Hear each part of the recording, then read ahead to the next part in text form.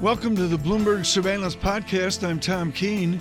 Daily, we bring you insight from the best in economics, finance, investment, and international relations. Find Bloomberg Surveillance on Apple Podcasts, SoundCloud, Bloomberg.com, and of course, on the Bloomberg.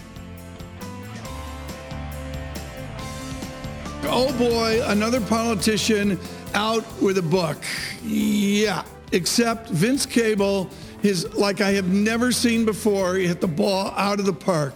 Writing 3 and even 4 years ago, he opens Open Arms, June 7 of 2019, into the future. Indian sources report a border incident on the line of control in Kashmir. Mr. Cable joins us today. Vince, first of all, congratulations on getting out in front of the news, as I have never, ever seen in fiction. How did you do that? Well, it's a political thriller and a love story, and it's set in the UK. But I have a long-standing association with India. I first went there over half a century ago. I have Indian in-laws. I love the country, and I'm aware of how important it is, but also of the dangers of conflict. I mean, you have these 2 nuclear powers, you have a big division based on religion, and of course those divisions are reflected in British society because we have a large former Pakistan, former India population. And I set my drama around an arms contract between Britain and India. Post-Brexit, Britain's trying to push arms exports, and we find ourselves in the middle of that historic conflict, which remarkably has remained subdued for many years, I mean, given the potential for damage. What do we misunderstand? So this is a thriller. Yesterday, we saw the tensions unfold actually in real time, and we covered it extensively here on Bloomberg Surveillance between India and Pakistan. But what do we misunderstand about the shift in geopolitics around the world? Well, I think probably we're underestimating the risk. I mean, these are 2 nuclear powers. There is an unresolved dispute over territory, which is also reflected in populist politics. I mean, both these are democratic countries. They both rely heavily on, the Indian government on kind of Hindu nationalism, the Pakistan government on, Muslim radicals. Tempers easily rise. I mean, we've been fortunate that they've had some very rational statesmen-like leaders on both sides who've steered them clear of conflict. But the potential for disaster is, I'm afraid, all too real. But is this the retrenchment of, the superpower that is the U.S. from playing a bigger role in the region? Well, it's certainly part of it. I mean, actually, at the moment, I think probably China has more influence in the region because of its very big investment in Pakistan. But the United States traditionally played a role in both sides. They valued India because of its economic importance and its democracy. Once upon a time, you may remember J.K. Galbraith was sent as an ambassador, as a symbol. And of course, on the Pakistan side, the United States supported them for geopolitical reasons. The United States has largely walked away, and that's one of the factors that's, I think, adding to the instability. Well, Dr. Cable, as you mentioned, John Kenneth Galbraith, working with John F. Kennedy a few years ago and all that symbolism, you attended the meetings of Indira Gandhi and Margaret Thatcher of another time and place. Give us an update. What is the special relationship right now of the United Kingdom with India? Probably not as big as a lot of British people would like to believe. Of course, was formerly part of the British Empire. We left a big legacy, much of it good, some of it bad, including the partition of India. But the real role that Britain plays is the fact that we now have a substantial minority in the UK of migrants who came here from the subcontinent, some of them from Pakistan, many of them from Kashmir, and many Indians who came here as well. And so, in a way, both the good and the bad of the Indian subcontinent has been transplanted into British society. That is the main link we now have. How will the world's economy, and I guess linked to that geopolitics, change in the next 10 years? Well, because India is becoming a superpower. Yeah. And it will, I mean, in population terms, it will overtake China. Its economy is extremely dynamic. And it's a peculiar case, I think, where it's a very state-controlled economy with a very dynamic private sector. There's this saying that in India the government goes to sleep at night and the economy starts to function. And it is growing at 6, 7, 8% a year. It is rapidly overtaking China. It's got a long time lag. Within a few years' time, it will probably have the third biggest economy in the world. And I think smart people are beginning to appreciate its importance. And Pakistan, too, is a major economic power, potentially. The Western world is underestimating, I think, the shift in the centre of gravity of the world economy, of which India is a critical part. Vince Cable, thank you so much for joining us. Of course, he is the leader of the UK Liberal Democrat Party, joining us today.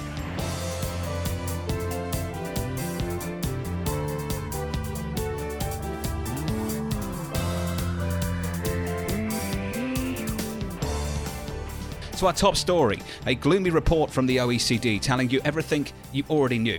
The global economy suffering from trade tensions and political uncertainty clouding prospects for the future. The organisation cutting the outlook again to 3.3% for global growth from 3.5% and warning there may be worse ahead. Joining us here in New York is Alan Ruskin, Deutsche Bank Global Co-Head of FX Strategy. Good morning to you, Alan. Morning, John. How useful is a forecast from the OECD, and let's throw in the IMF for that matter too?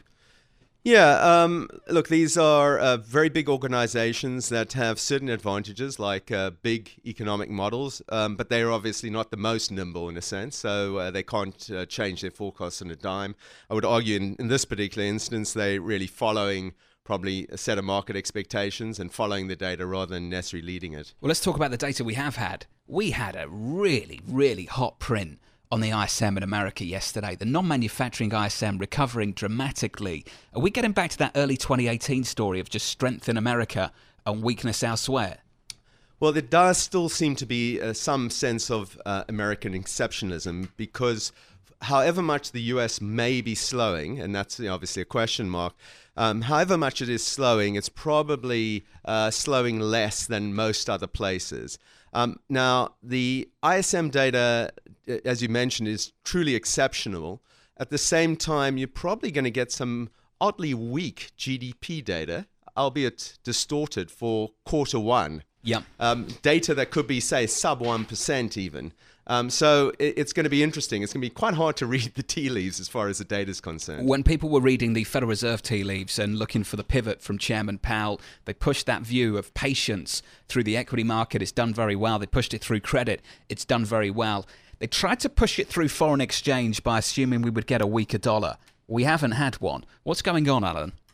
Yeah, so I think that's very much a story of relativism. So there you have to compare what's going on in the US versus places like the EU and particularly Japan.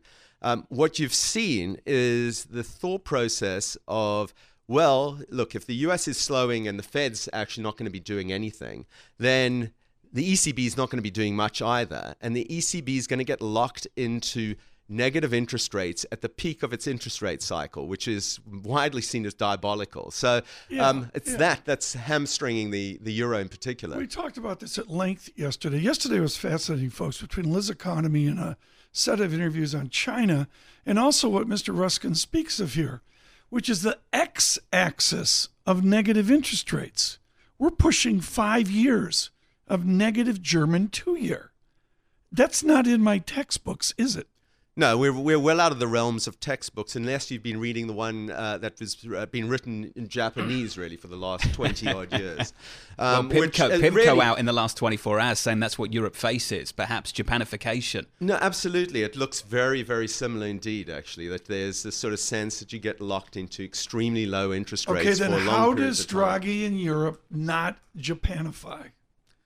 Well, I think the first step would be to look to fiscal policy, because oddly enough, Europe has been following relatively austere fiscal policies, particularly in Germany, where they've been running a surplus. So why are you running a surplus in this particular environment? They're running a surplus because the currency's an artificial construct. Yes, but no, there's politics behind it as well. I mean, they just fell off their chairs in Frankfurt at Deutsche Bank. Where should Euro be for Germany? Grab your badge. You'll be okay. We'll just take a guess. 150? Well, you and I can say that. Mr. Ruskin we can probably say doesn't We can want say to it for answer Alan. The problem Europe has, Alan, and you know this, there is zero consensus for counter-cyclical fiscal policy in Europe. The Europeans, the South might want it, the Italians, the Spanish for that matter too, maybe the Greeks, but they've been forced by the North and the core of Europe to go down a different path. That's right. And in some ways, I think John making the argument that, forget Japanification. In fact, Europe's in a worse situation than Japan because it doesn't really have its levers, it can't pull the levers on policy. No policy response whatsoever, which is why the OECD report, as backward-looking as it is slightly concerning because it raises the concern that many people have. It's the slowdown in Europe, the lack of a policy response. As we go through to the ECB meeting tomorrow, what options do they actually have, Alan? Well, I think their main option is really to roll over LTRO2s and the like, really keep the liquidity flowing. But that's not an exit story, really, and they thought they were going to be in an exit situation at this point in time. So I think they do have their hands tied, unfortunately. And if we do see a growth slowdown, it's inopportune, and they might have missed the boat in terms of normalization. So the thing we're going to hear more and more over the next coming weeks, I assume, is the carry trade and buy the US dollar. Is that the story for you, Alan? Well, it's certainly a story that we've been telling for a while, and particularly on the carry side of things, a little bit less so on the sort of buy US dollar. And there's been a very active debate, not only in terms of what you want to be long in terms of carry, and let's say you just want to be long the whole gamut of EM high yield for the time being, at least whilst the US stock market's hanging in and the Powell put looks to be in play. So you want the whole gamut of EM longs, and you probably want to be financing it with a little bit of yen, a little bit of euros, and perhaps some dollars. But the dollar's not necessarily putting up its hand as the obvious funding currency. And folks, this is a little bit of pro jargon here, but we'll go there on a cold day in New York. Can you finance the carry trade with negative interest rates? Yes, you love it. Really. How do you do that? Yeah, no. How do you do that? The forward points are even more in your favor, Tom. The microphone's over there, Alan. I'm falling off my stool here. He was getting excited. I know. How do you finance with negative interest? Can I do that with college tuition? You can indeed. Yeah. You can. How do you do it? The forward points are exactly reflective, really, of interest rate spreads. And the forward points, whether the rates are zero or negative, will be there adjusted, and appropriate for what that interest rate so spread I go is. forward in like 9-year Swissy, grab a negative interest rate. Yeah, and historically you will find that countries which have these very low interest rates are expected to appreciate over time. And if you think they're not going to appreciate, then you can take a bet in the other direction, effectively, and sell those currencies. If you're driving off the road right now, don't worry. I'm driving off the road in the studio. So Alan Ruskin with some of the complexities of carry there. He is with Deutsche Bank.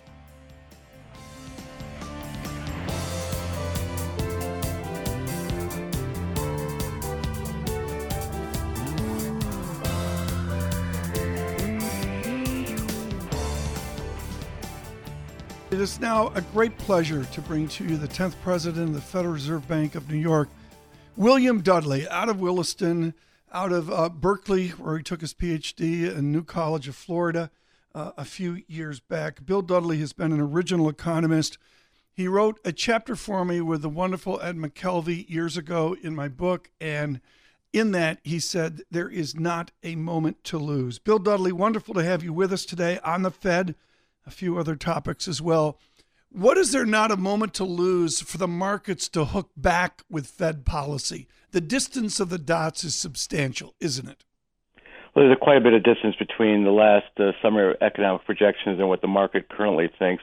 I think the key question is, when the Fed says they're patient, does that mean they're done? And I think the answer is not necessarily. I think what's going to happen is we're going to have a pretty weak first quarter, and that's going to probably reinforce the idea that the Fed is done. But I think the economy is going to pick up steam after that. Some of the issues that were holding the economy back, like the tightening of financial conditions that we saw in the fourth quarter, the questions about Chinese growth, the uncertainties about trade policy, I think those things are going to be resolved mainly positively in the first half of the year. So I think Fed tightening may be back on the table in the second half of 2019. So, Bill, over the last couple of months, the Federal Reserve has come under some criticism about the way it's communicated. It's changed towards a position of patience. How does the Federal Reserve refine its communication in the coming months to adjust and guide the market towards the reality you just described? Well, I think the Fed has tried to get the market to focus less on what it says about its own projections and more about the economic outlook. The economic outlook is what's going to drive the Fed. And what changed in the fourth quarter was we had a lot of new developments. Financial conditions tightened, growth abroad slowed, there were uncertainties about trade policy, and inflation was very quiescent. The unemployment rate stopped declining even though payroll growth was strong. So there was a whole bunch of factors that pushed the Fed in the direction of being patient. Whether those factors persist or not will determine whether, in fact, patience means done. Well, Bill, it's been quite difficult recently to get an understanding of the Fed's reaction function because there's been a lot of discussion about allowing for an overshoot on the inflation target of in and around 2%. In your mind, is this a Fed that's willing to tolerate a bit of an overshoot? And how does that complicate things? If you say to the market we're data dependent, but the market doesn't know how you're dependent on the data? Well, I think the discussion about inflation is really a longer-term issue about do they want to move away from their current policy, which is a bygones policy. In other words, if they miss inflation below 2% for a long period of time, their next move is to try to get back to 2%, not above 2%. That's the current policy. They're now having discussions about whether maybe that's not the right policy because that might lead inflation expectations to decline over time. So they're thinking about refining their inflation objectives. But that's different. That's not going to happen right in the very near term. They're going on a big project over the next 6 to 12 months to evaluate whether their inflation targeting regime is the proper one. I think in the near term, it's really going to be about growth, pressure on resources, and whether that shows up in any inflation pressure. I think the Fed is going to be tolerant of inflation slightly above 2%. But if they think the economy has a lot of momentum, if they think inflation is going to keep climbing, then they're going to start to tighten again. If you're just joining us, William Dudley, a Bloomberg opinion piece. Don't assume that the Fed is done raising rates. That, according to Bill Dudley. Dr. Dudley, on paragraph 7, you do what you do best, which is hide your mathematics. You talk about threshold effects, and you also talk about inertial force, the physics of monetary policy. Where is the inertial force right now in our monetary policy? Well, it takes a bit of information for the Fed to sort of change its mind. So we had a lot of evidence in the fourth quarter that pushed the Fed off the notion of continuing to tighten in the near term. Right. Now it's going to take that evidence reversing, quite a bit of reversal before the Fed starts to decide to tighten again. If you look at the Fed monetary policy through history, the Fed doesn't move erratically. They don't go up and then down, up and then down. They tend to move in sort of cycles. And that sort of shows you that there's threshold effects to get them to move in one direction or the other. And once they start moving, it takes quite a bit of information to get them to stop. And once they've stopped, it takes quite a bit of information to get them to move again. Bill, can we just take the opportunity to lift the lid on the decision-making process at the FOMC? Whenever we have guests come into radio with Tom and I to see how the sausage is made, they're always surprised by how messy it really is, and largely because of what Tom and I are doing behind the scenes. It's very messy, Tom. I'm just wondering how messy it is at the FOMC because the market is literally hanging on every single word you guys put out. What happens in a around the table at the Eccles building? Come on, Bill. We're among friends here. How do you how do you decide on the word? Everyone's going to go out there and talk about patience. Patience is our new word. Do you guys sing Kumbaya?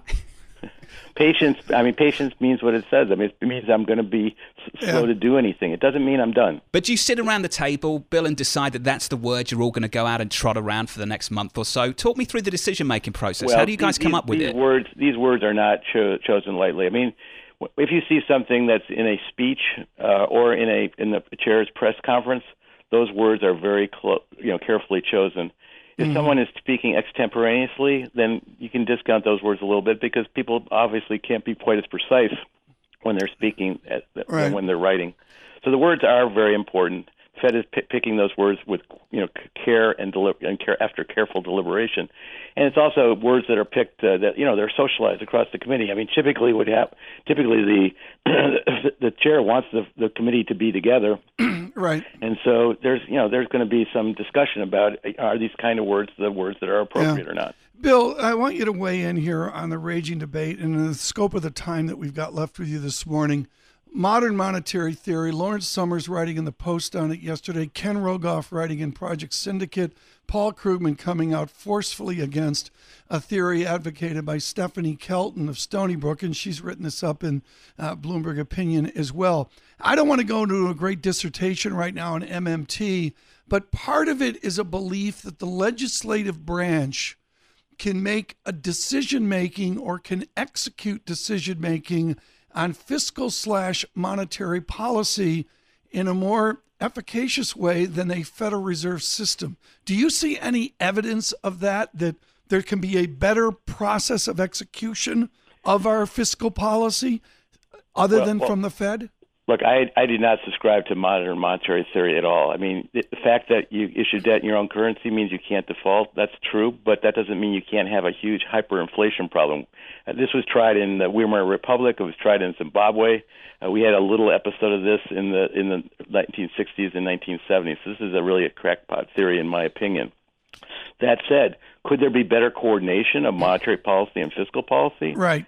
Absolutely. So if the Fed were trapped at the zero lower bound for interest rates, it'd be great if we had a fiscal policy at that time that was strongly pro-cyclical, that was actually providing support to the economy. One thing I'd like to see is the fiscal stabilizers, automatic fiscal stabilizers, strengthened.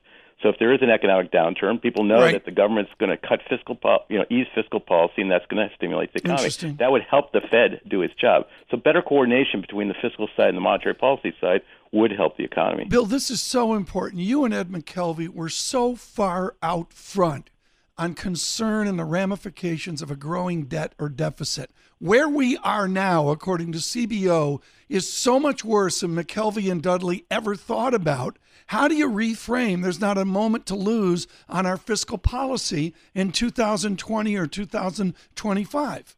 Well, I think the problem is that the markets right now are just not worried about it. Even though the deficit path is not good, that debt service costs are going to climb very, very sharply over the coming years. The baby boom generation is going to retire, and entitlement spending costs are going to go up. Markets are just not worried about it. And so I think the problem is until markets start to become more concerned about it, there's not going to be any pressure on the policy-making side to do anything meaningful about it. Can I get one quote from you from Vice Chairman Clarida? He calls it a solid American economy. Do you agree with that assessment? Yeah, I think it is. I mean, I think the thing that strikes me is that the household sector in particular is in very good shape. You've had strong employment growth. You have rising wages. You have very little increase in household debt burden. Debt service costs are the lowest they've been, going back several decades. So I think the household sector, which is 65-70% of the economy, is in really good shape. I think there's some questions about other areas like investment, but that's probably being driven by uncertainties about trade policy. You resolve the uncertainties about trade policy, I think investment will bounce back. So I think the U.S. economy is in quite good shape. I don't see much prospect for a recession in the near term. Bill Dudley, thank you so much. Thank you, Bill. President of the Federal Reserve Bank of New York and now with Princeton University's Center for Economic Policy And what a lineup Studies. of Bloomberg Opinion we have now.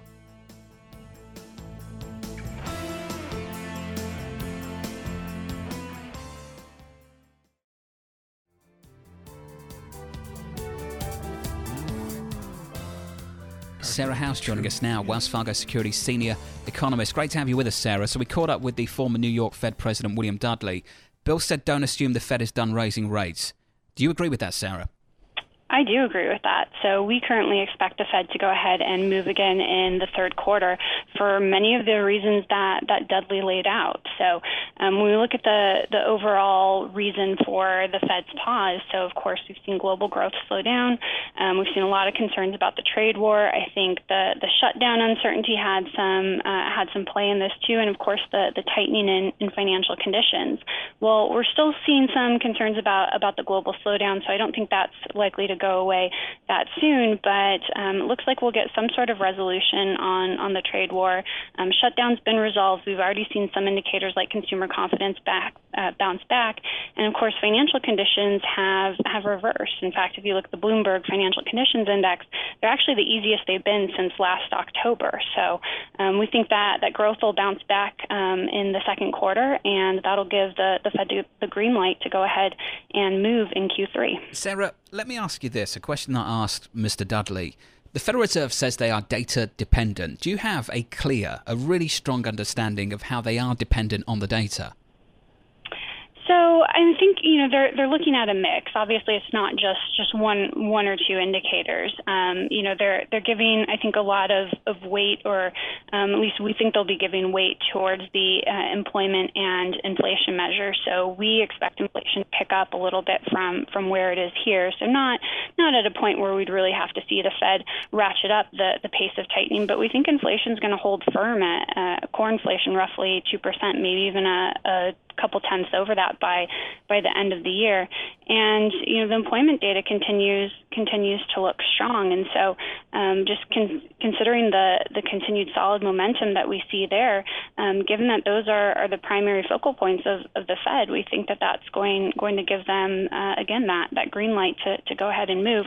But clearly they've been watching more areas than they have in the past, and incorporating those moves in financial conditions. Well, Sarah, seemingly it seems to be financial conditions that is becoming increasingly important, because we just had one of the strongest prints for this cycle of the non-manufacturing ISM just yesterday. The US economy, going by the data, still looks pretty strong, Sarah, yet the only thing that's really changed radically over the last 6 months was the price action in markets. So let's talk about that. Increasingly, financial markets and financial conditions seem to be a much, much bigger issue for this Federal Reserve than just the economic data in isolation. Why is that, Sarah?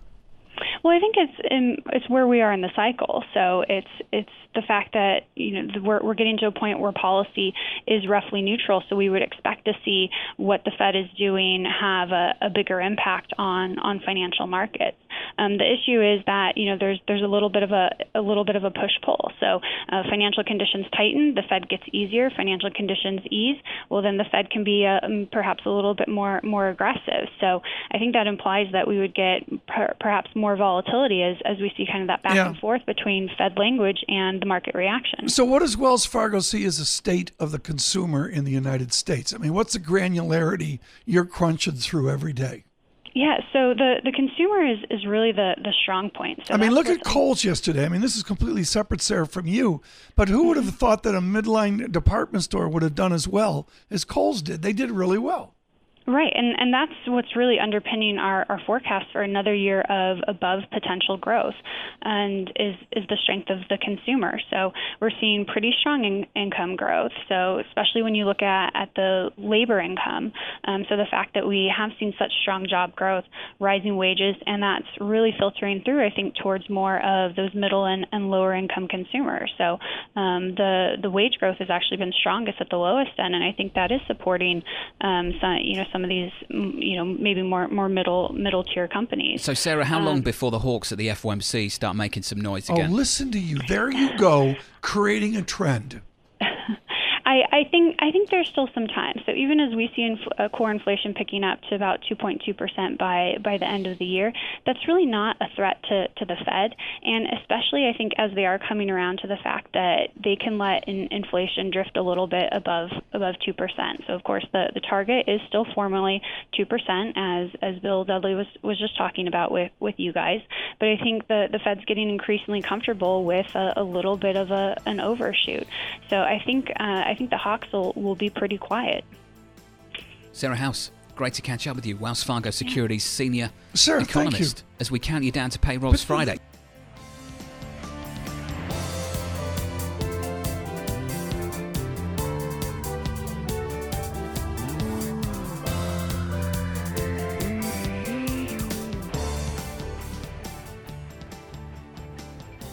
If you're worried about your portfolio, you've got company. That would be the President of the United States. He likes stocks up.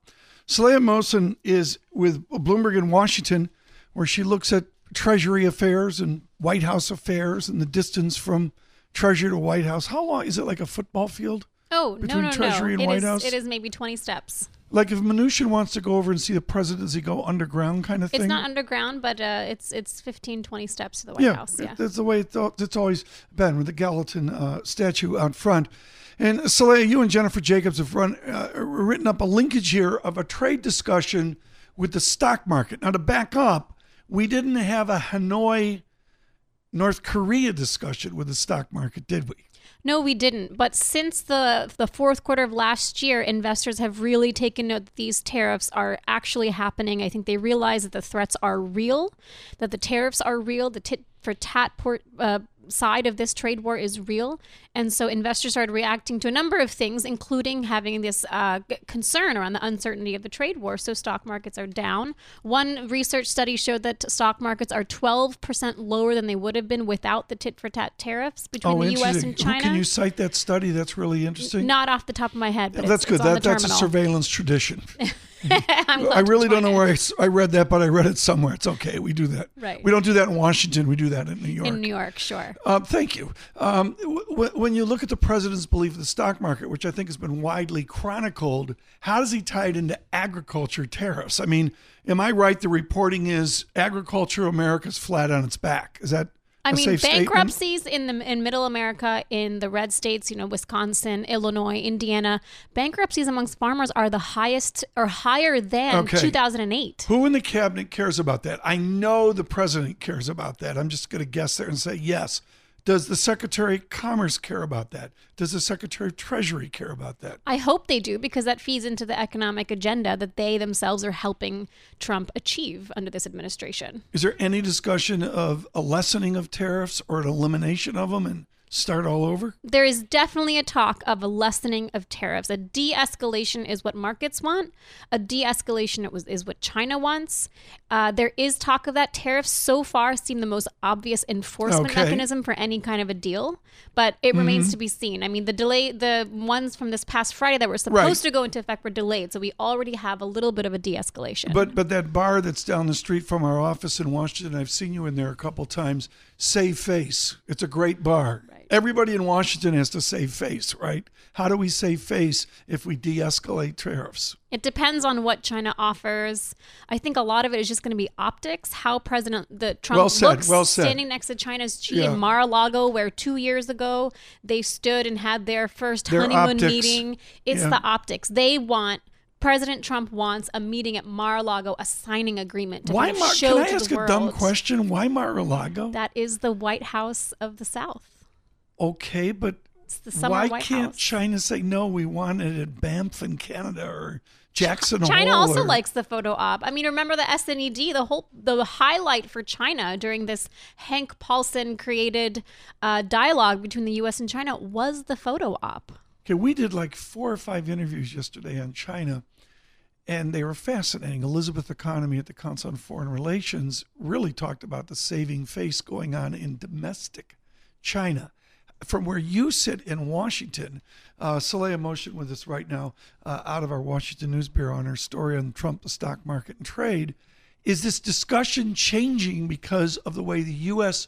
perceives the fragile dynamics President Xi has in China? Trump has repeatedly commented on the strong position that the U.S. is in, considering how China's economy is slowing and what is going on in China, like internal domestic politics. But if he wants a deal, he's also getting pressured. I mean, it is a bipartisan concern now. Chuck Schumer says the best thing Trump has ever done is go tough on China. Trump doesn't want to lose face before Chuck Schumer either. On the one thing that he's applauded Paul about. Sweeney, we're back to save face. That's all. Anybody from Washington. That's Washington. all we talk about. That's save. Washington. Okay, we're that's saving currency. face. But Saleha, we're going to go to Mar-a-Lago. I mean, think about Hanoi. I was in here at 2 a.m. I listened to the press conference. The reversal in Hanoi in, I'll say, 14 hours, plus or minus a couple hours. Are we going to get the same thing in your world of China in trade? It is absolutely possible. This is what happens when there's one-to-one diplomacy. That's what we saw with North Korea. Trump has said, and his aides have said over and over to me, behind closed doors, they've said it to the world on camera and in press conferences, that it all depends on what Trump and President and China's Xi decide when they are face to face. So you're telling, this is critical now, you're telling me in your reporting, just like we saw in that White House meeting X number of days ago, were you in the Oval Office during the Lighthizer meeting? No. Maybe Kevin was there. I can't remember. The Lighthizer dress down, I'm going to call it, is that still in effect where the president's ad hocing? Absolutely. Our this is an negotiation? ad hoc administration. Now, there is always a chance. Pompeo said this last week in an interview, or earlier this week. I can't keep track. Secretary of State. Yeah, Secretary of State Pompeo said that it is possible that Trump walks away like he did with North Korea. He walks away with China. But the difference is that Trump really wants to an equities rally from a China deal. He has noticed that every time he tweets, every time Mnuchin or someone goes out there and talks positively about China, investors are happy. Stock market goes up. Yes. And so when someone walks into the Oval Office, when top White House people walk into the Oval Office, they know, you better know how the stock markets are doing right now, because the president's going to ask. If trade falls apart, even if we save face, this is the save face interview, can tariffs go down? Where we go, we really made no decision. We're going to kick the trade can down the road. But to our listeners in the Midwest, do they cut tariffs as they wait for the can to move down the road? Yeah, it's absolutely possible. Almost like a two-part. Yeah, anything is possible. There's a giant gray area. This is what I've been up here in New York trying to explain to investors that I've been talking to, that, markets have made it a very binary choice of either it's going to be a good deal or a bad deal. But there is a vast gray area that the president could, or that China could exploit here. But within this discussion, there has to be a timeline. Do you or Secretary Mnuchin have a timeline? If he has one, he hasn't told me. All we know is that there's a 150 page document. But what is there 150 pages of? A 150-page document that says the stocks have to go up. Yeah, that would be fabulous. No, it's some sort of a deal making, the MOUs, or we're not going to call them MOUs. They're all in there. No. It's 150 pages, according to Mnuchin. Now, last time we heard about some big document, there was nothing with tax analysis. This is critical. The summary of your reporting is we don't know. Exactly, and it's been so much fun to report that. This is brilliant. Come back to New York more often. Saleha Moen with us as well, writing in Bloomberg today with Jennifer Jacobs. It's a really interesting story, an immediate story about the president is said to push for China deal with market gains in mind. We, of course, speak to Saleha in Washington at 99.1 FM in our studios at our news bureau in Washington. Thanks for listening to the Bloomberg Surveillance Podcast. Subscribe and listen to interviews on Apple Podcasts, SoundCloud, or whichever podcast platform you prefer. I'm on Twitter at Tom Keene. Before the podcast, you can always catch us worldwide on Bloomberg Radio.